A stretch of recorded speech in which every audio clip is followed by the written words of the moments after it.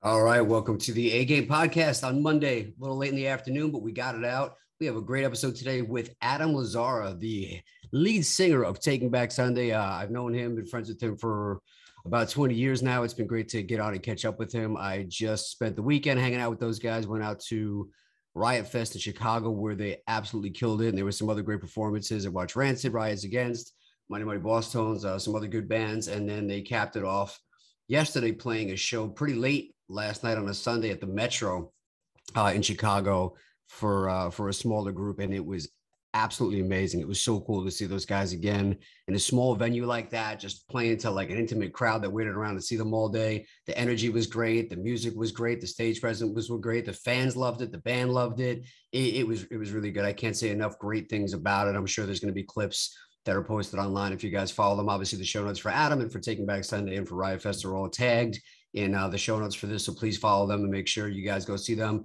They're hitting the road again. They're playing some other dates, some other festivals, and they are just always an amazing band to go see. Great people, great songs.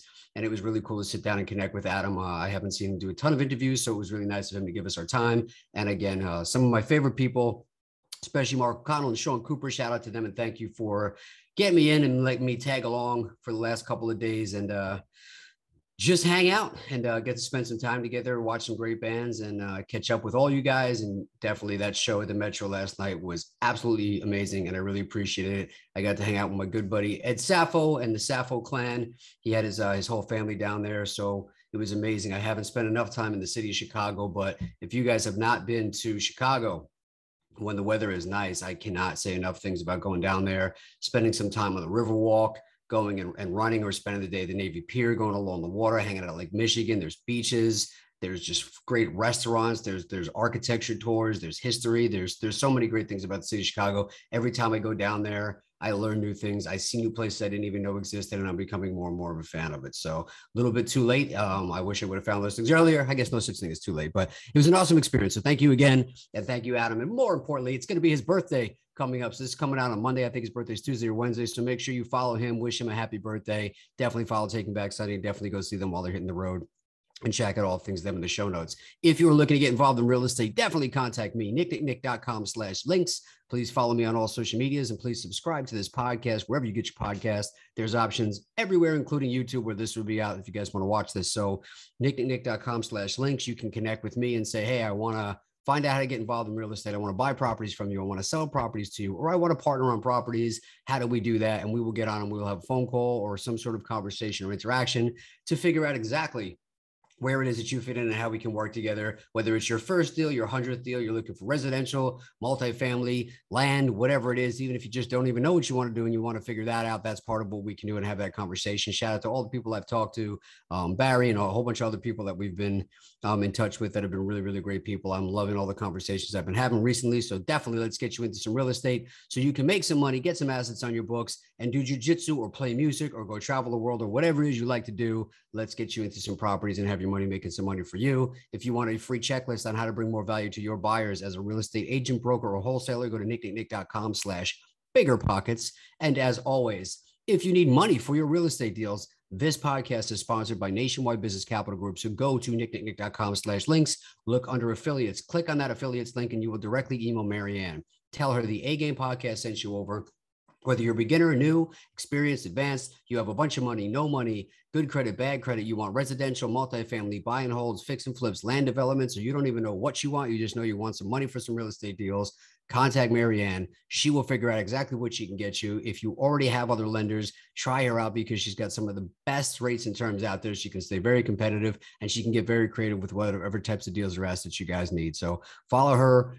Let's get you some money and then contact me and I will find you some deals. Thank you again to everybody who's been listening. If you'd like to be a guest on the podcast or you'd like to have me as a guest on your podcast, please email me podcast@nicknicknick.com. Thank you so much, everybody, for supporting this podcast, for being so cool, for giving me feedback on all this. I hope you guys love this. I really enjoyed talking to Adam. Again, can't say enough good things about Taking Back Sunday, their music, and them as people. Thank you, Mark and Sean Cooper, for eating your way through Chicago with me and showing me a great time and letting me watch you guys and watch a bunch of great bands this weekend at Riot Fest. Have a great day, everybody.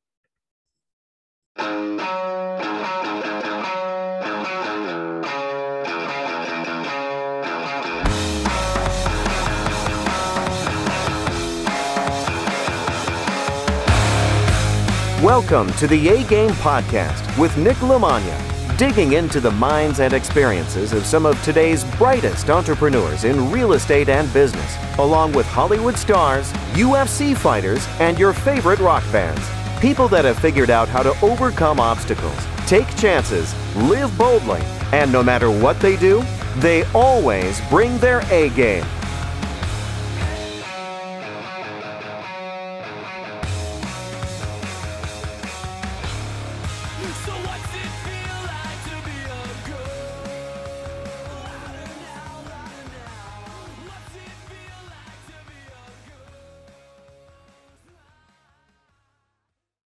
All right. My guest today on the A-Game Podcast is a singer, a songwriter, an artist, an engineer, a proud father, a shampoo model. Oh, stop. He's done a duet with Cyndi Lauper. He is an inductee for the Long Island Music Hall of Fame. He travels the country with two of my favorite people. He is one of the best frontmen in music today. He's a lead vocalist of Taking Back Sunday, which has been selling out shows for over 20 years now, building a solid foundation with a loyal audience and putting on some of the best live shows you will see. Welcome to the A-Game Podcast, Mr. Adam Lazzara. Thank you so much for having me, Nick. I'm really pumped, and I'm really glad that our schedules came together. And now that you said all those nice things about me, my head's just gonna, like, it's not gonna fit in the frame. It makes me feel very nice. So thank you so much for having me. Well, you have accomplished a lot, so you should feel very good about getting those things on there. And that only is the tip of the iceberg, my friend, for the things that you've accomplished over the years. So I appreciate you coming on. One of the things that I've always said about the podcast was I like that it just gives me the opportunity to really just talk one-on-one with no interruptions with people that I don't get the opportunity to do that with a lot. So I was excited to get on and talk to you because I've known you for a long time, but we don't get to do this enough. You know what I'm saying? Yeah, man. No, normally when we're seeing one another, it's either like at a show or like there's a million different things going on. So we don't often get the chance to just sit down and rap with one another. I'm pretty pumped.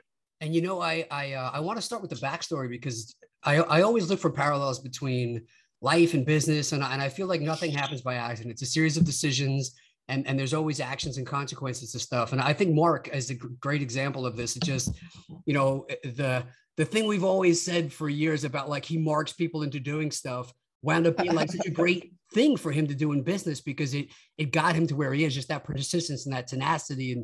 And I feel like that's a lot of the things you've done. And some of the stuff that some people might think of as risky, I think some of the decisions that you've made have paid off so well in hindsight, obviously. And I think the story people don't hear enough of is how you actually became part of the band, because I actually didn't like Taking Back Sunday at first before you were in it, or maybe when you were just the bassist, but there was like a different singer and the whole vibe was different. And I remember I felt terrible because I was like, Mark, I'm not really into it. And now he's like, I appreciate that you were honest about it. And then he sent me a rough copy of some of the stuff that was going to be on Tell All Your Friends. And I called him immediately and I was like, I apologize, dude. This is awesome. I love this. And it made me so happy that two people that I love so much actually had something I could get behind. And that was like the whole new band that you guys had created. And I know the backstory of how you just kind of showed up there and it was kind of on a whim. And so go a little bit into that if you could, and talk about how that kind of came together, because I don't think people realize that you weren't the original singer of the band and how that all happened.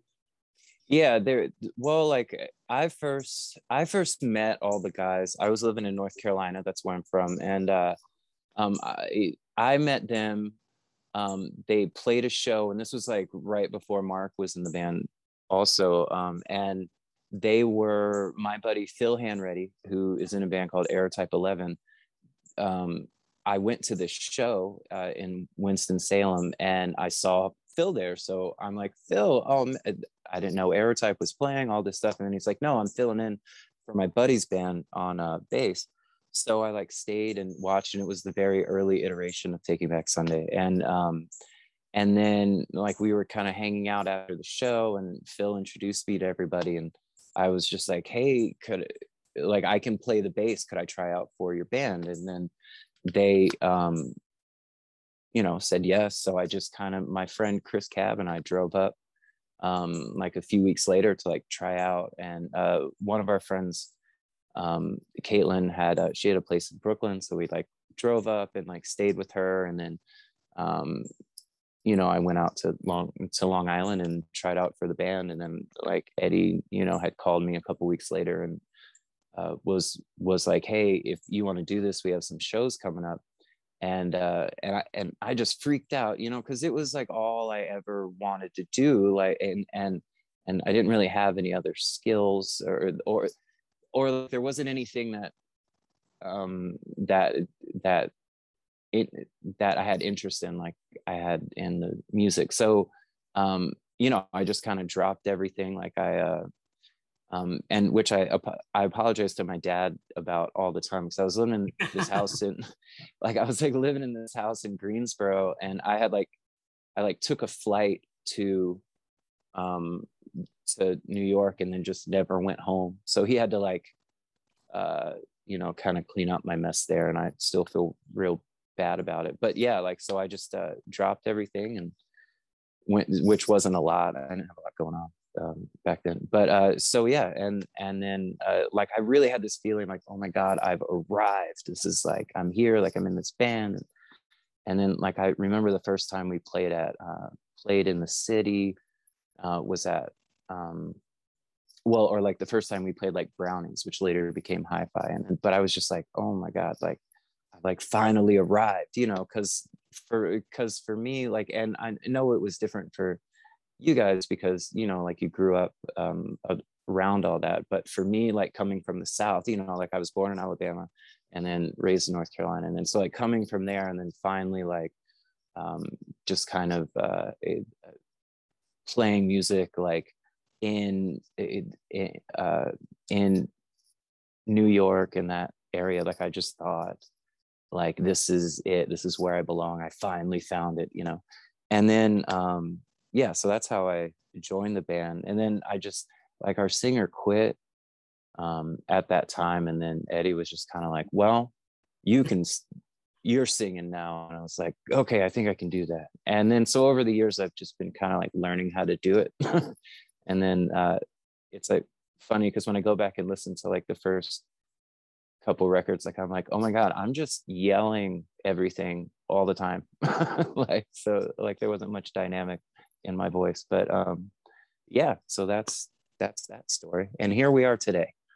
That's kind of awesome, man. I think it's incredible that you never sought out to be a singer or a front man, that it just kind of happened and worked out so well. But I mean, you can't argue it just came together so well. That's literally, how does it feel to look back on something like that happened almost accidentally and see that that's such a classic album? I've heard other podcasts that you've been on, you guys have been on, and other bands that are big bands out there today that have said if Tell All Your Friends never came out, their band wouldn't even be around today. That's incredible. That's crazy. I have a hard time believing stuff like that, but I really appreciate it. It's an amazing album, man. Man, it's so crazy too, when I think about it, it could have worked out in a very different way, and I'm just so grateful that it did work out the way that it did. I'm just one of the luckiest guys you'll meet, and it's so I guess looking back on it, it's hard to I just kind of think, wow, that was pretty crazy that's a thing that we did. So I think it's incredible though, but you look at decisions like that, and that's kind of where I was going with it, was something like that your friends and your family and maybe even yourself, or even on the drive, they're like, what am I doing? This is nuts. What is this going to be? To see it, that it panned out like that, I feel like that's where those amazing stories come from of success, is really taking the risk. And if you hadn't done that, who knows where you would be today? And then you always have to sit there and regret and think about what if I would have just hopped in the car that day and driven out to Long Island and said yes to that phone call? And, you can live a whole life of wondering what would have happened. And that's why I respect the stuff that you guys are doing, because you guys have all gone after it and taken those risks and taken those chances. And when people see you now, 20 plus years later, selling out all these places and going on tour with Alkaline Trio, it's not because of one or two big things. It's about all those small little decisions that you made 20 years to get you where it is. And that's really the story of success that I think is amazing, that people, they see the highlights, especially today with social media, but they don't see, I know the sacrifices for months and months and months when you guys were on the road and we didn't get to see Mark and Sean, or, they missed parties. And that's what it takes to be successful. And I think that's enough of what people aren't willing to do, that you guys put that time and that dedication towards for that goal. And that's why where you are today. So, it's kind of not really a question with that, but is that something that's always been part of you to go and do that? And like, what did your dad say when you went to go do that? Because I know he shows up on shows and he was always very supportive of you, but were the people in your life kind of telling you like, what the hell are you doing? Like, you should go get a job. This is nuts. Like, what are you going to go do in New York? My dad he's always been supportive, he's just such a fantastic father, and I'm just so lucky that he's my dad, but he at first was like, what are you doing? This is a terrible idea. Don't do it. Like all those things, which probably made me want to do it more, at that time. And so, but then I guess once he saw, like how much everybody in the band wanted it, that he like, that's when he started to kind of come around. Because there, I think for us, I think one of the things was that like with Mark and Sean and John and everybody, like everyone wanted it so bad that we'd do whatever, and like you were saying, like a lot of that meant, like you don't really, like you just kind of live this nomadic kind of life for the majority of your time, and things like that, but it's right when I say that, like my brain starts to branch off and all these different, I should tell this story, how about this, but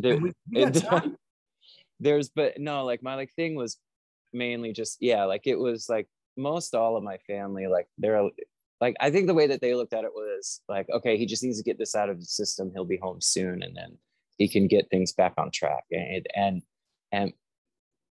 but it was it was the only thing that I wanted. And like I kind of like, it's like funny because I remember telling myself when I went up there, I was like, man, I made it out of North Carolina, I'm never going back, and then like I'm gonna do whatever I have to do to make this work, because it's like I just saw it as my only option. And then it's just funny, all these years later, like here I am back in North Carolina and I love it.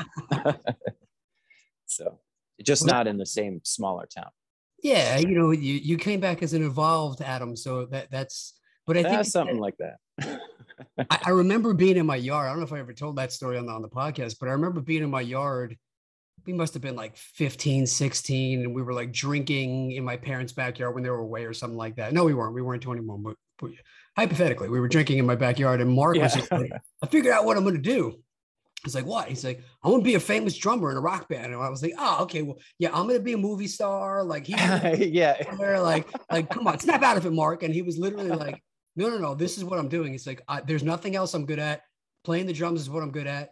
I'm going to be a rock star. And if you're not going to support me, then you're not going to come hang out at the after parties and meet all the cool people when we're like these big famous people. So like the same thing you're saying of just taking away all the excuses, taking away the plan B and saying like, there is no plan B. I'm going to do this and I'm going to be successful at this under any bumps and bruises and obstacles. I think that's really where you have to put yourself when you go and you do anything, because it's so easy for everybody else to say like, well, it's not going to be you. But how many like Brad Pitts or rock stars or whoever's were told by people like, it's not you, it's somebody else. And if people would have listened to that, we wouldn't have artists and movies and songs and all the things that make life great.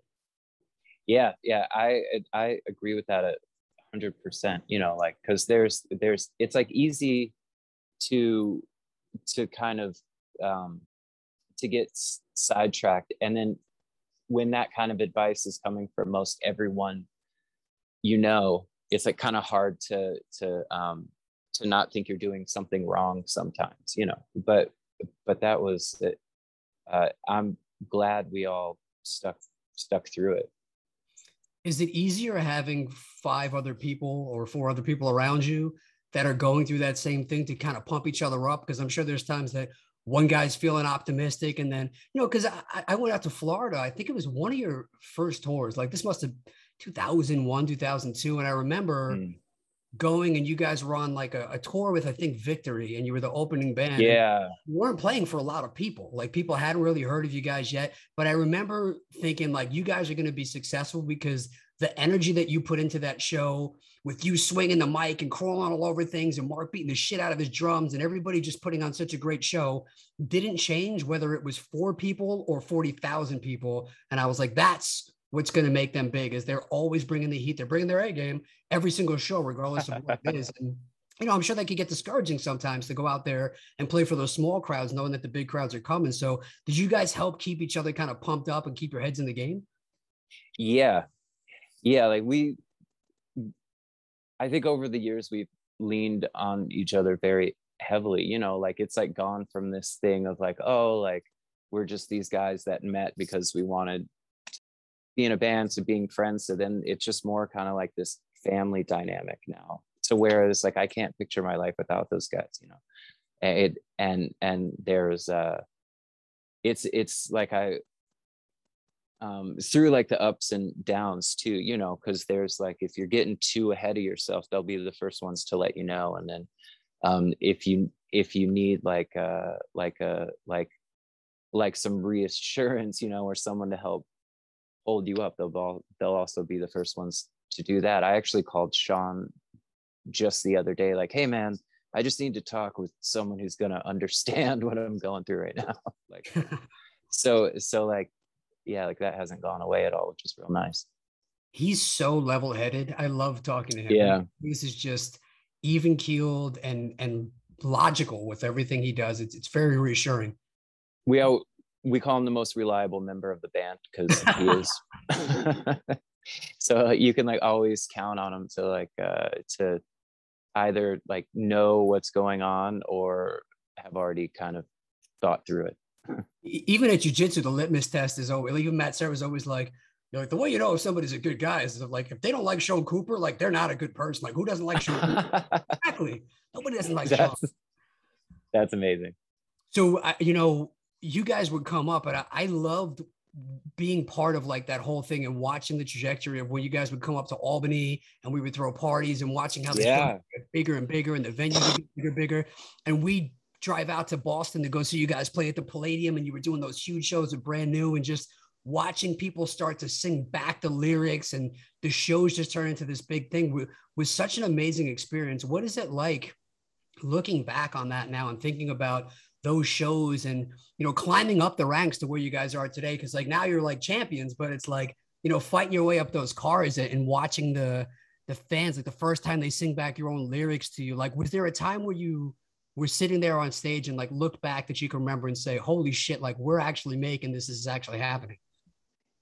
I remember it was actually a show. There was a place on Long Island. I think it was in Belmore, but it was called Ground Zero. Do you remember that place? Like just kind of like a small little bar. And then but we had played, and it was the first time that anyone sang along. But like it was like we had the demos for Tell All Your Friends Out, and then so we like played, and there were all these people we didn't know that were just kind of going crazy and like singing along. And I remember going back to John's car, like like I was like, we were like loading the equipment into his car, and then like sitting down and like in like the passenger seat, he was in the driver's seat, and then just kind of looking at each other like, oh my God, dude, like what just happened? And then like, it was kind of like right then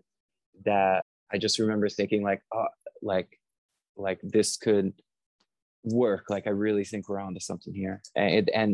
But too, like in those moments, it's kind of like a combination of disbelief and also feeling like you're 10 feet tall, like all at the same time, you know, like there's like, you kind of have to like stop and be like, wait, they were singing like our words, right? Like we just did that, and then kind of thing. But that was kind of the first time to where it really hit me. And then I remember it was on that tour that you were talking about. It was the first time that we had gone to the West Coast. And we played this place in earlier tour, or like just right around that time, because we were always gone. But it was like the first time we went to the West Coast, and and it was a place called the Glass House in Southern California.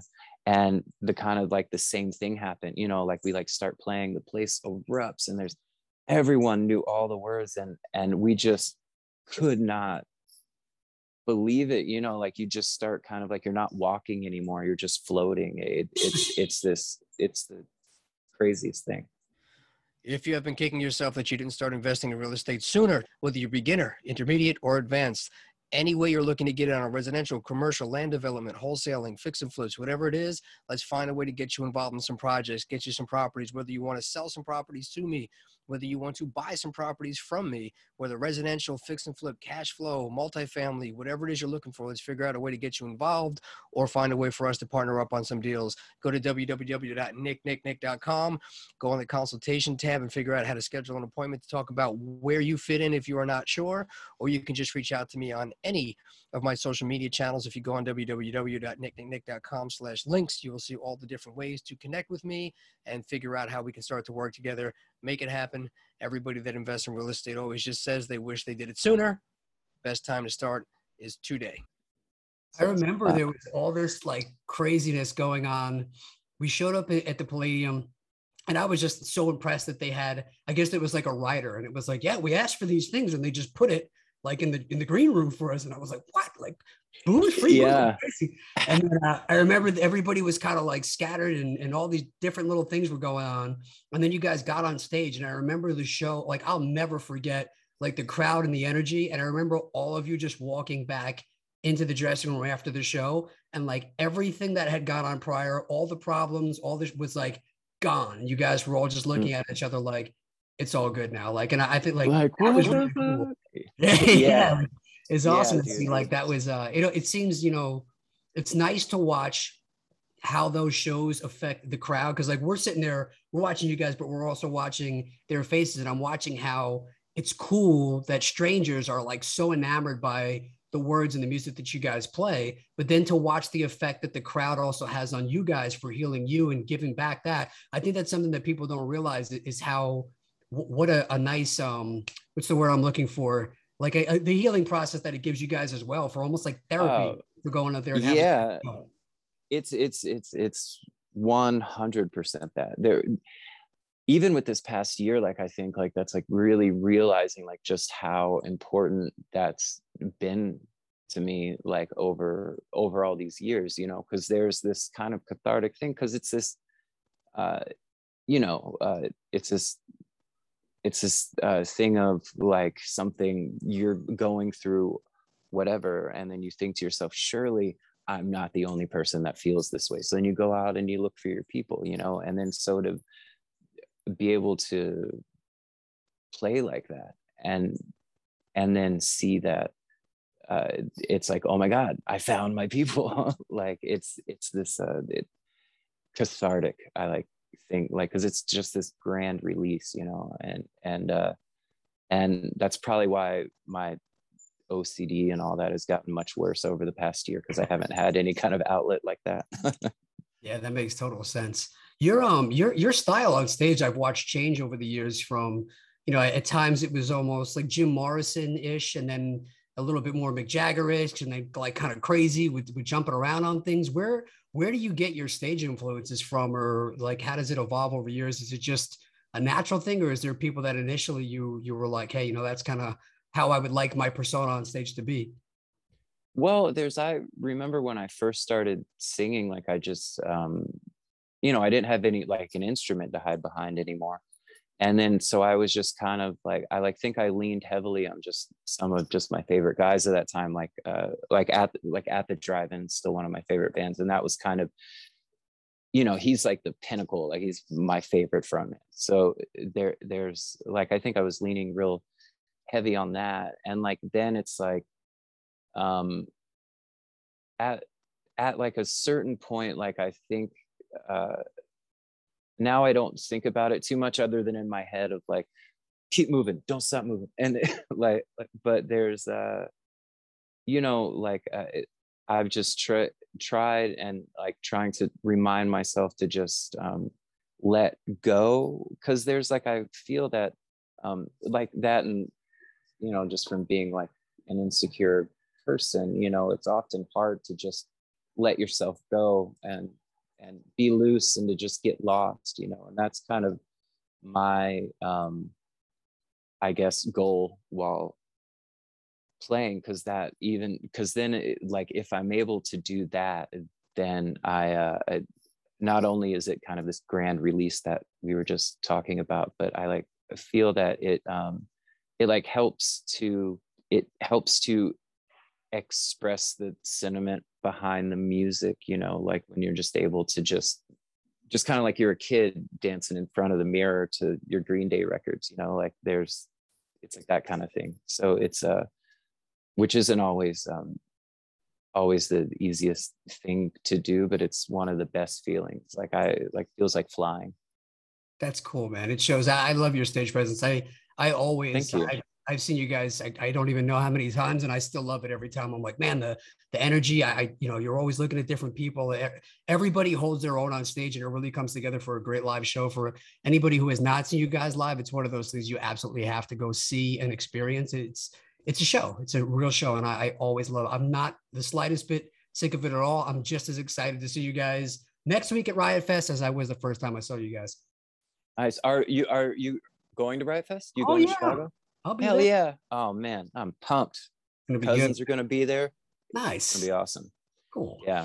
You know, you touched on something that I think is interesting is the insecurity side of it, because I think people see a lead singer and they're up there, you know, you're on stage looking like you have all of the confidence in the world. And I don't think people below the surface would realize like how much, because artists are sensitive people. Like, you know, you're a songwriter. Obviously, there's a lot of emotion that goes into your words and your songs. And I think being able to be sensitive and be insecure, but still like write songs and put yourself out there and put your feelings and your experiences out there, not knowing what you're going to get in return, especially now with social media, when you get people that only go on to like shit on things, even if they've never done anything in their life. It's scary, and it does take balls, and you are opening yourself up to, you know, potentially being hurt or being offended or having your feelings hurt. How do you deal with that? How do you balance that out? Because it's just part of the world now to put out there. Anything you're going to do great, you're going to have haters. So how do you kind of drown out that negativity and drown out that fear and that insecurity?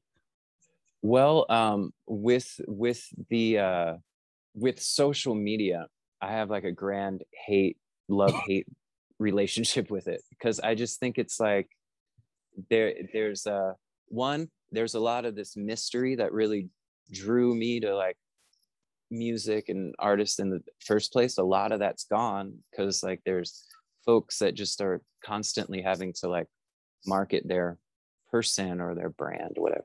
And so as far as like that goes, I just don't read any comments ever, because there's been so many times in the past to where like I'd be reading through the comments like, what did this person say this, and like getting so like hurt and like angry by it, because people talk real big behind a screen, you know, like all those like social graces are kind of gone, and there's no context or tone. So with that, I just don't ever read any comments, even if it's something that like I'm like interested in. Like I love gear, so like there are things like I'll go on there to check, like or just to see like, oh, what crazy new pedal is out, and like these things. And I don't even read those comments anymore. I just read like, okay, here's the people that made it, here's what they think about it. Now I'm going to gather my own opinion, and I'm not going to post anything about it because it doesn't matter what I think. Then like dealing with the other, or like as far as like playing or like shows or anything like that, like I think that there's just kind of this part of myself that I try to turn off, like just kind of like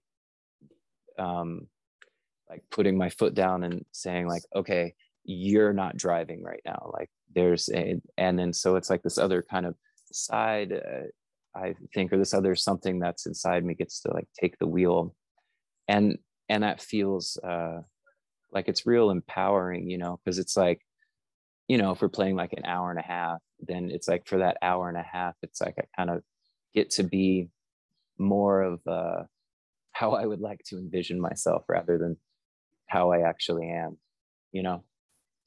You're a rock star, man. Don't hide from I that. don't know You about definitely that. are. 100%. No, right now I'm a handyman and a dad, and and there's a, and then all the time I'm just one of the most fortunate people that I know.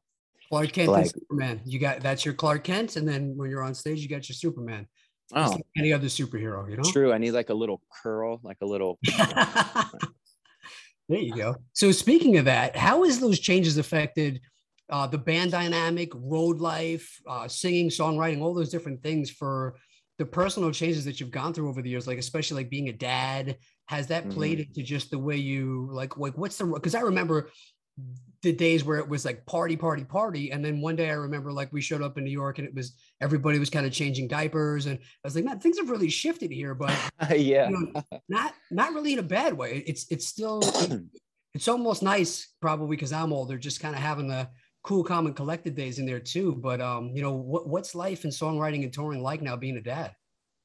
It's much more difficult to be gone is like the main thing. There's like, I remember there was a time, you know, like I call Gally who books us, and I'd be like, hey, look, we don't care if we're home or not, just please keep us working like we want. And then to whereas now it's like, I think maybe we need to like go home and see our children and family, you know, like, so yeah, that's kind of the main thing that has changed that. And then I think too is that like a lot of us are looking like a little more towards the future than we had in the past, you know, like there was this, you know, like when you're younger, it's like, I'm invincible, I'm never gonna die, you know, and then now it's more like oh, I want to be around for a long time so I can watch these little humans grow up. so we take a little bit better care of ourselves now because of that. Do your kids realize like who you are and what you do yet? There's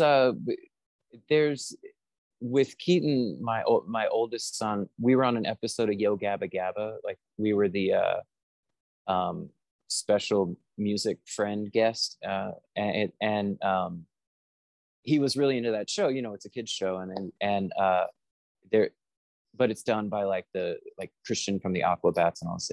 But and it was kind of like when he saw that, because like he grew up going to shows and like being at the studio and all these things. So since he was a baby, so it was just normal to him. And then, but it was kind of like once he saw that, there's like, he saw something kind of like click in his head of like, oh wait, I think my dad doesn't do what other dads do, like kind of thing.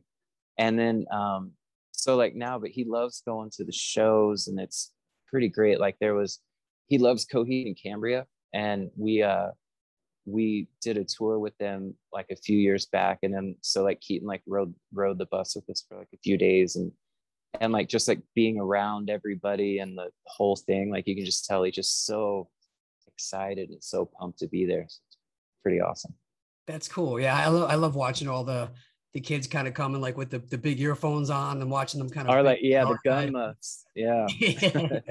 Now it's fun, man. So, you know, going through that, I know you guys had obviously like any other family or relationship over 20 years that there's going to be arguments, there's going to be changes. And you had some points with the band that the lineups were changing and guys were in and guys were out. And it looked like you weren't really sure kind of what direction you were going to go or what the next steps were going to be. What was that like for you personally to go through that? Like, was there ever a point that you were thinking like, crap, like this might be the end. I might need to go do something else, or I might need to start over again or reinvent myself? That happens after every show, after like or like when we're making like any record, you know, like like, I don't know, like I just like, I'm a worrier, Nick.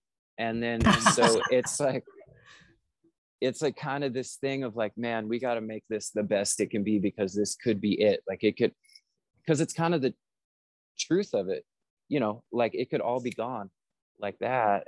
And then so and then I like think that's why everyone approaches the shows like we do, and approaches the records, you know, and like the writing process like we do, because we all realize, you know, like just how lucky we are to be there.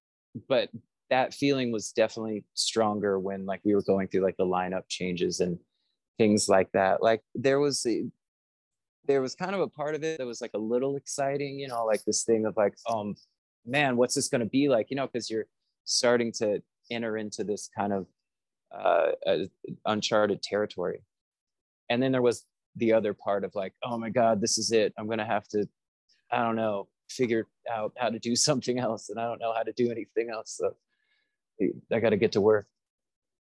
That's why I always think it's so interesting, because what you got, the thought process of like you're only as good as your last show and what comes next, and like the instability, it's extremely similar to business and entrepreneurship. I mean, it really is the same thing. So I relate very much to that. I think a lot of people do as well. And I think what you guys have done and how you have found ways to reinvent yourself over and over again is a testament to how you're able to adapt to that. Because what I see on the business side, like we were talking before about COVID, is it's just another thing to go around. Like people didn't realize that it was going to be like a lockdown or a pandemic, but there's always something that comes up that you have to kind of adjust to. And I think over the years, for being in music 20 years, you guys have to learn how to personally and professionally constantly adapt and constantly change. And whether that's adapting to a new lineup or a new style or whatever, I have to feel like that has a lot to do with your success long term, is being able to be flexible and pivot when you need to.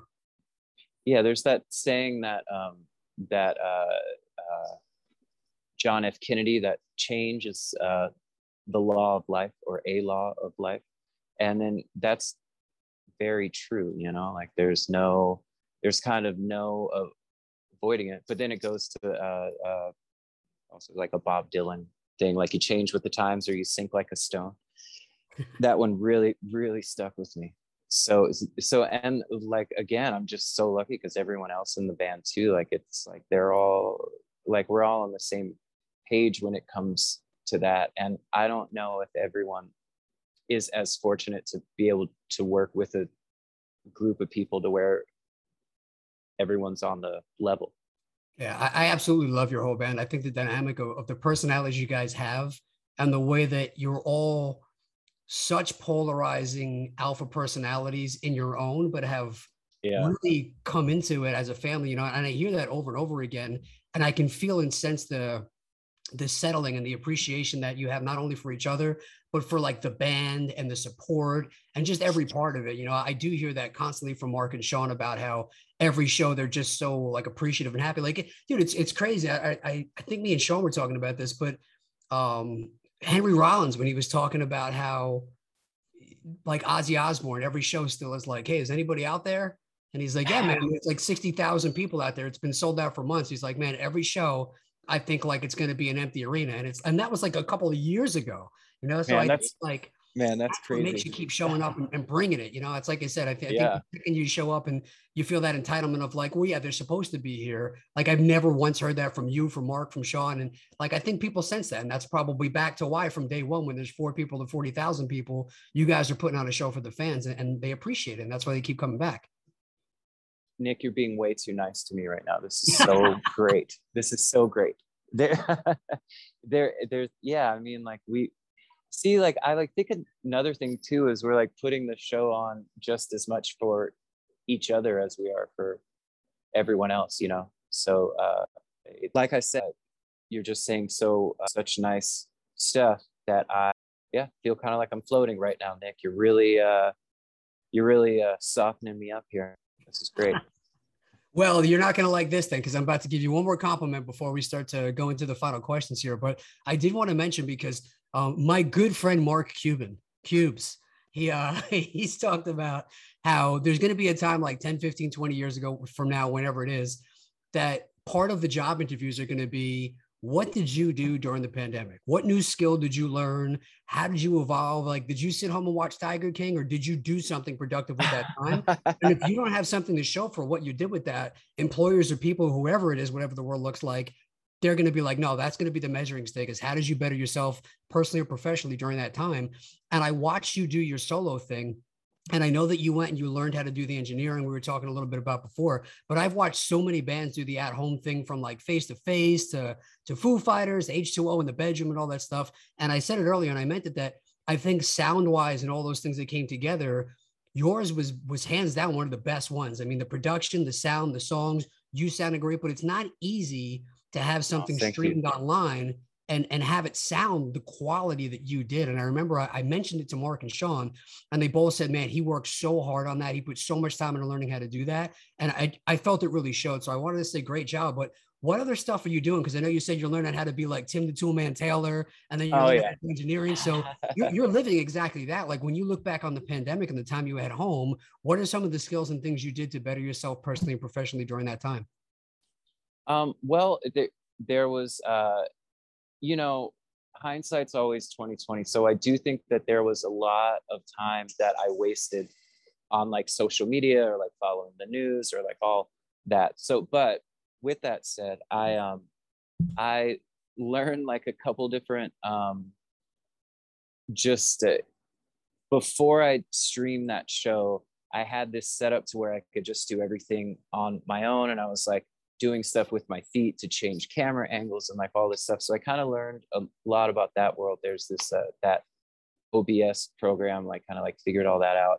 And then, but then when it came down to it by that time, that like things were looking up with the pandemic. So my buddy Seamus actually came by and filmed it for me. But I've learned, I like put a lot of time into just like getting more familiar with different like gear, like for engineering and things like that. And I like do think that now, like I was just helping this band in the studio over the weekend, and there were things that to where I was just doing instinctually that had I not spent the time or even like really had the time kind of during the quarantine and the pandemic, whatever, to really focus on that, I just wouldn't have known how to do. So I like think that if anything, that's the main thing that that kind of came from it, was that like it was a bit like I spent a lot of that time learning. I learned probably way too much about guitar pedals and developed a problem with those. And then but just even down to like guitars and why exactly they react the way they do, and like certain just different gear and microphones and nerdy stuff like that I could go on and on and on about. But there was so I think during the pandemic, that's what but now like looking back with the hindsight is 2020 thing, like I'm like thinking like, oh my God, I should have done so much more. Why don't I have a record ready?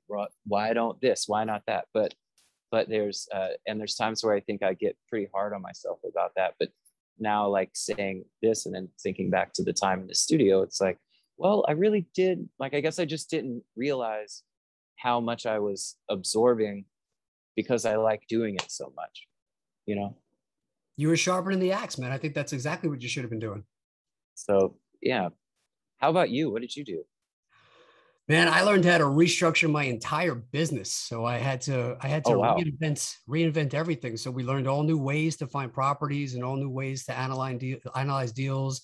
And I learned how to be a better leader and hire people different and put people in place to delegate stuff out. And I put a whole new CRM together that I never learned before. And I dug on a different marketing, and I learned how to do a podcast and be better at that and network better. And I think I grew 6 inches, maybe. 6 inches? Nice. Definitely. Nice. I put on weight, and then I lost weight, and then I put on weight, and then I lost weight. I eat a lot. So yeah, I did a lot of learning, and I did a lot of testing things out. Some of them worked, some didn't work, but just stuff that I think over there's going to be a next thing. You know, there was like the last crash, and then there was this thing that people didn't really know what was going to happen. So I took like 6 months, and instead of just jumping in it and doing things, I really tried to figure out like what was the cause and effect of different things that were happening and who was really making sense and those things were checking out and who wasn't. So the next time something happens, like it was a lot of backtracking. Like we were talking earlier about being on the road. I don't know how I was able to sustain a business being away as much as I was, because there was so many things that I started and didn't finish. So being in one spot for a long time allowed me to really face a lot of the things that I was probably sweeping under the rug or putting off or not seeing through. So it really helped me to rebuild my foundation, which sucked at the time, but I think long-term was 100% necessary for survival. Isn't that always the craziest thing? How like it's not until afterwards to where you can look back and think, man, I was so worried and that was not awesome, but then look how much I accomplished, and like look what I can do now, you know. Like it's just, it's funny how much of life can not feel so awesome when it's happening, but then you look back and realize just how great it really was. Yeah, I think that should be a meme right there, man. That was a beautiful quote. It's Oh, well, well, hey, you're very good with words. I don't know if anybody's told you that as a songwriter. only in the afternoons No, that for was a good. very brief period of time. I don't think that's true at all. But you've been very great with your time, man. You got like another like 10 minutes just for me to hit you with a couple last. Yeah. Okay, cool. Yeah. So being that you played all over the world, I have not gone all over the world, but I've been all over the country, and I've been blown away by some of the places that I expected to be awesome and weren't, and some of the places that I was like, this is the weekend that I'm just going to catch up on sleep. And I wound up having the most amazing time and like having my spots that I couldn't wait to go back to. So from you being everywhere, what's like a couple of the spots that surprised you as just amazing spots that you maybe had a lower expectation, and the people or the food or the culture or the shows, they're like one of your top spots now? I had a hard time with Germany for a real long time. And then I just think it was because I was really intimidated because of the language barrier. But because now when we go there, it's beautiful, and and it's just like the people will be very straightforward with you, and it's a great place to go. And then so that was kind of a place to where at first I was not always really excited to go, but now I can't wait to go back. But as far as like here, man, like there was like a place like North Dakota. Now we haven't been there a whole lot, but there was I've never seen like a bigger sky. And then so it's one of those things, you know, like it just wasn't a place I ever really thought about much, but now I always look forward to going there, because once that sun goes down, it's like as far as you can see, you know, like you can see all these constellations, stars are touching the ground. It's bonkers. So that's one of my favorite things. And then New York City, man, that's like the center of the universe. Like every time I'm there, we were just there.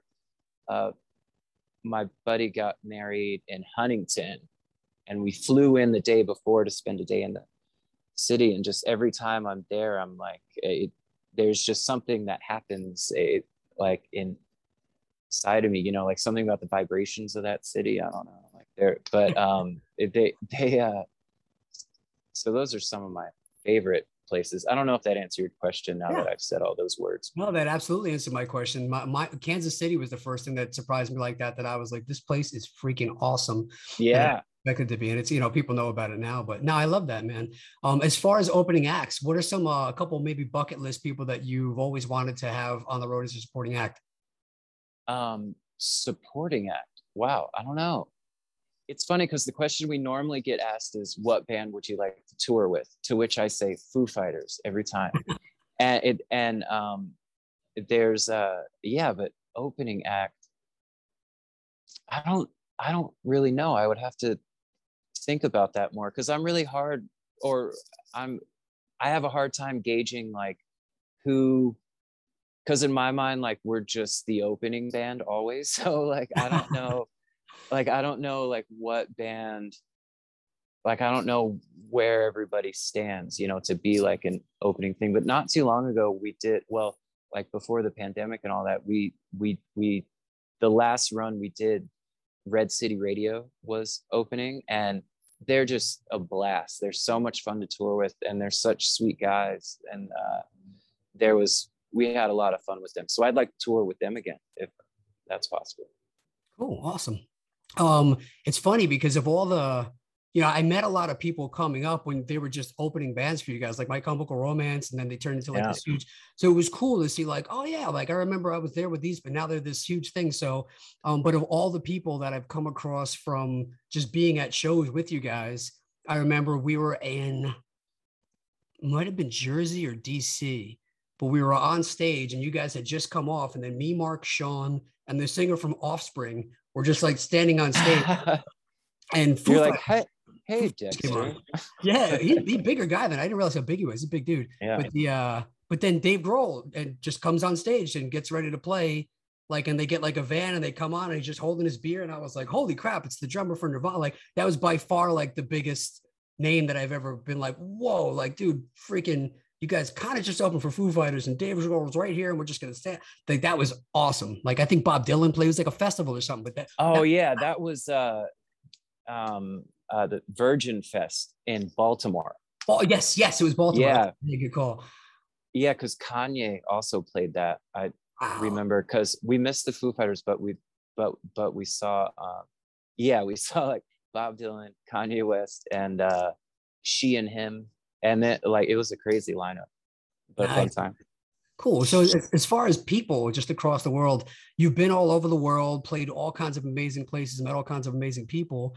Is there anything that you've taken away from just the experience of meeting people across the entire world that sits with you as far as something you've just learned about life and people from that? Wow, that's a big question. One of the biggest things over the years is realizing that people are just people. I think that, or like, I don't know if it was like just me or like if it's, but like growing up, it's once we started traveling to all these different places, like I don't know what I expected, but it was just kind of this thing of like, man, like like there's so many differences like in like the places we live and or like the countries we live in, that surely we're going to be like polar opposites and these completely different just kind of humans. But then like when it really comes down to it, you know, everybody's just a human trying to do their best, you know. And that was kind of that's one of probably my favorite things that I've figured out, because then I think too, like it just makes going through just even day-to-day things so much easier. And then when you're traveling, like it's helped me to like be a lot more just open to whatever that place has to offer, you know. Ever wanted to play the drums? Or do you want to get your kids some drum lessons to burn some of that energy while they are all locked up? Take advantage of a free drum lesson with one of the tri-state area's most respected drummers, Dan Lamagna. Dan Lamagna has played in such bands as Crown of Thorns, Suicide City, Biohazard, The Real Mackenzies, Sworn Enemy, The Walls of Jericho. He has played all over the world, and he is also endorsed by such companies as DW, Vader, and Sabian. Dan has taught tons of people from all different age groups and all different music styles. He can teach adults, kids, advanced, beginner, any types of styles from metal, all different types of percussion, whatever style you want. Get a free drum lesson today from Dan. All you need to do is text the word drummer, DRUMMER, to 833-632-0585. Again, text the word drummer, DRUMMER, to the number 833-632-0585 for your free online drum lesson. I think that's cool. I agree 1,000%. I think one of the nice parts about the internet, as much as there's just a lot of bad to it, there was a time not too long ago where people would think of Indiana or Kansas City or North Dakota, and if you're from like New York or Chicago or LA, you think that those places are just like fields, and then you realize now that they're exposed and people are like live streaming from there, like, oh no, that is a cool city, and they do have a good downtown and nice restaurants, and the people do the same things there that they do here. And I think it's really connected the country. And you can see that by the way that people have moved to major cities all over the country and are now like, oh yeah, I'll move in the Carolinas, I'll move here, I'll move there. And I feel like that's starting to happen globally. That prior, you're only seeing what you see on the news and you think like, oh, all these people are doing is like whatever crazy thing they're showing on TV. And you're realizing like it's not all that different. And at the core of it, people are the same and they are good people. And they do just like you said. I think it's endearing knowing that most people are just trying to do their best every day. And all those other things are really extreme caricatures of where it's really at around the world. And I think that'll slowly bring people together, which I think is cool. Yeah, I agree with you. Nice. So a couple of final things here. Is there any songs that stick out that mean the most to you? Like out of that you wrote. That you wrote.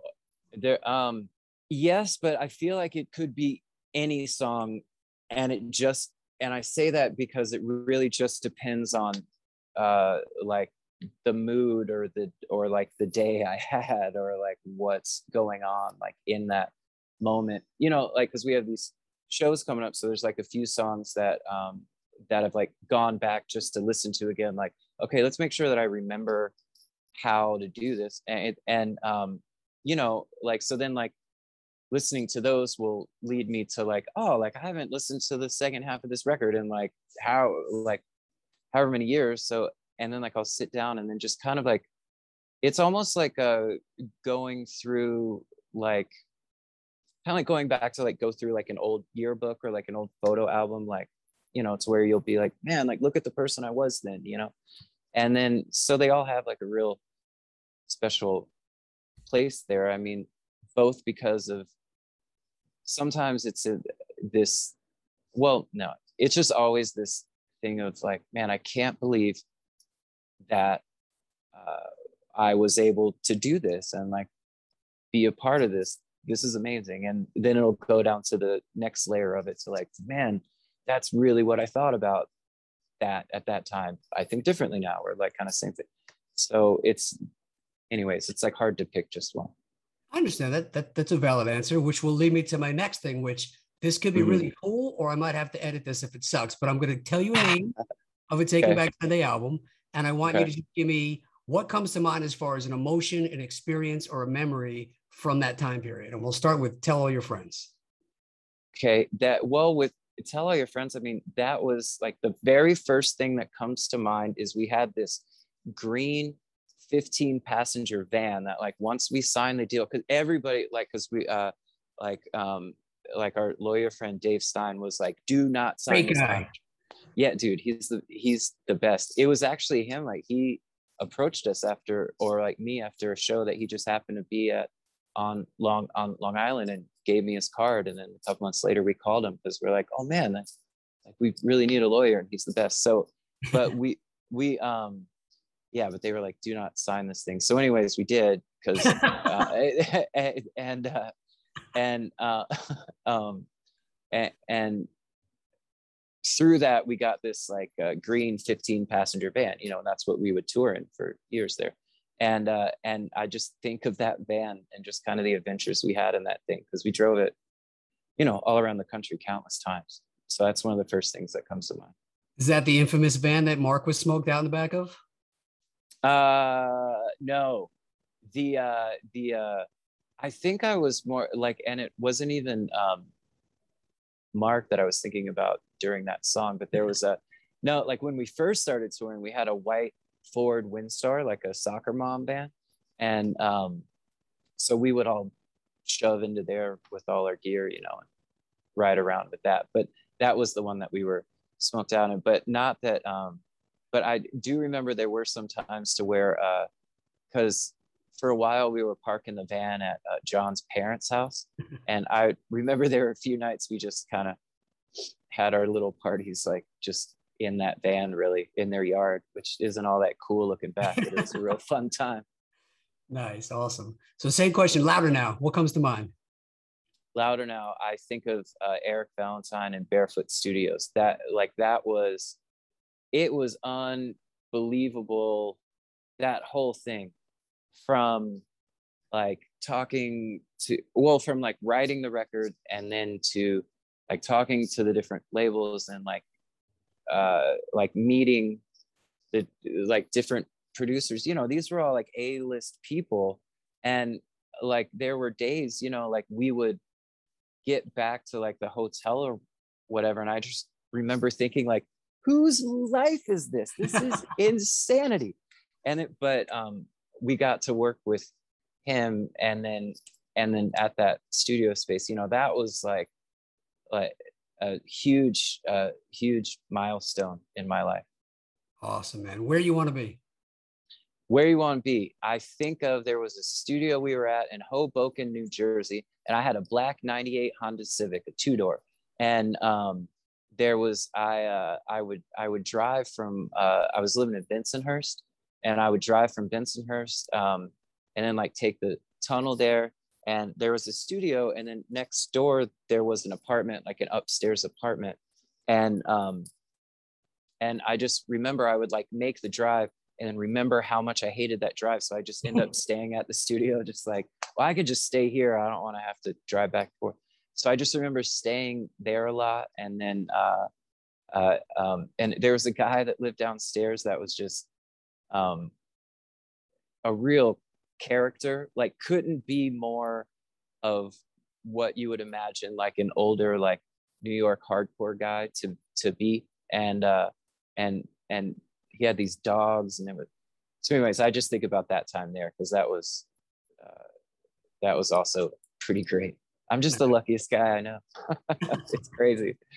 Self-titled record. That one, first thing that comes to mind. Well, again, like getting to work with Eric Valentine. That was awesome too, because at that time, you know, I hadn't really talked with John and Sean for a long time. So even around that time, like just getting to know them again and writing together again. Like I think one of the first times when we were writing for that record, we went to this place called the Sonic Ranch, which is right outside of El Paso, Texas, on a pecan farm that's like on the border of Mexico and Texas.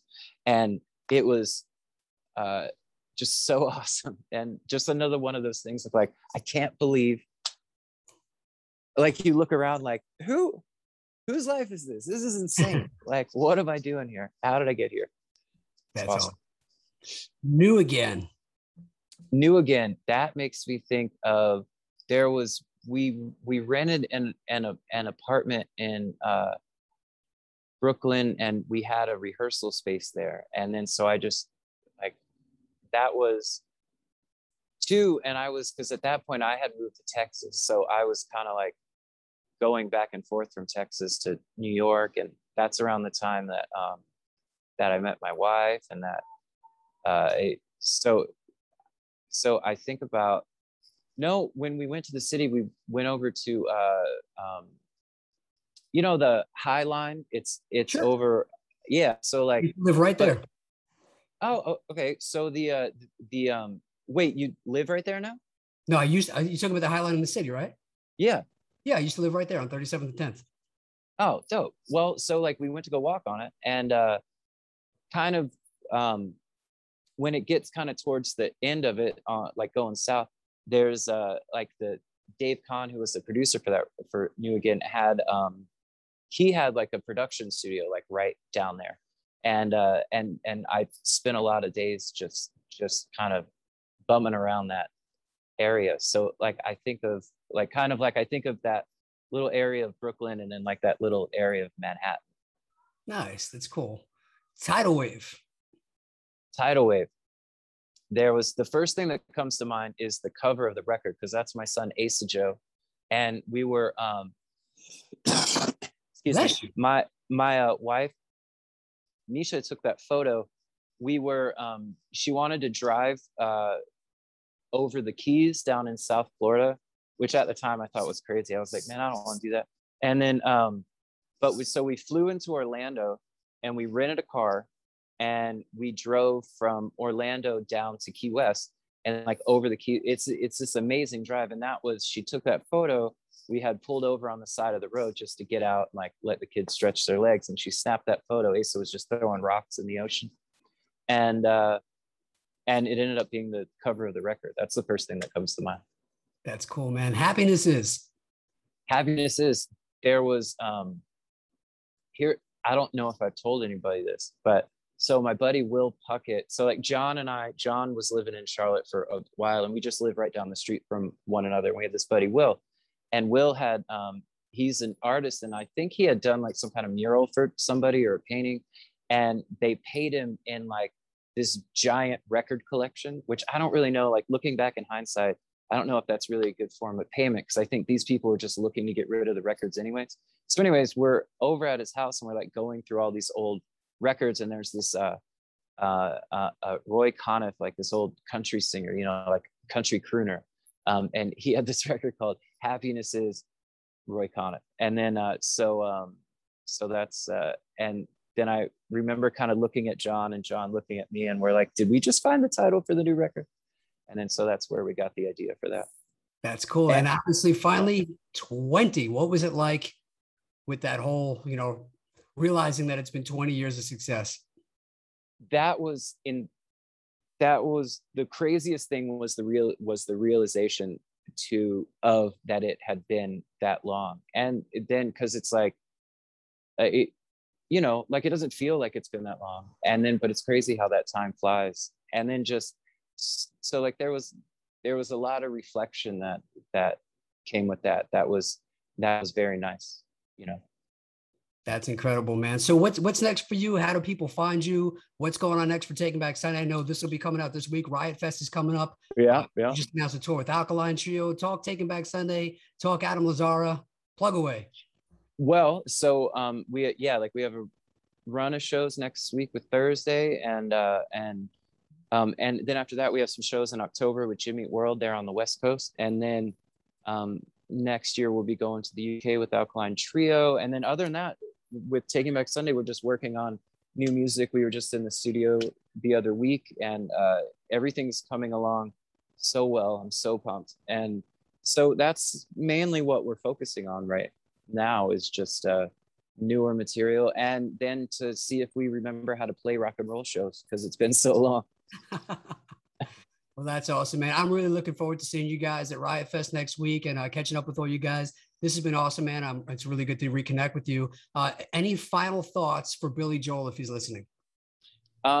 Well, Billy, you're always welcome at the house anytime you'd like to come over, and I would just like you to know that. It's very kind of you guys. You guys became good friends, I noticed, on that Long Island production. Well, like he introduced his daughter to us and said, see, honey, these are some real rock and roll guys. And we just took that as the biggest compliment. So yeah. So thanks, Billy Joel, for that. And then we've actually been talking about how that needs to be a shirt. It just says Taking Back Sunday, real rock and roll guys. And I love that. With a picture of Billy Joel. So we just have to get that cleared. You can't go wrong. Well, there's no better note to end on than a Billy Joel story. So I appreciate it, man. Any final thoughts before I let you go? No, Nick, I would just like to say thank you for having me and for taking the time. I hope you have a wonderful rest of your day, and that this podcast episode is wildly successful. I don't see how it couldn't be. I thought it was absolutely awesome. And I thought you dropped a lot of really great influence and great stories. And I appreciate you, Mark Shaw, and your band and all the stuff you guys are doing. And I really appreciate you coming on and sharing your time today. Thank you very much, Adam Lazzara, ladies and gentlemen. Thank you, Nick. So what's it feel?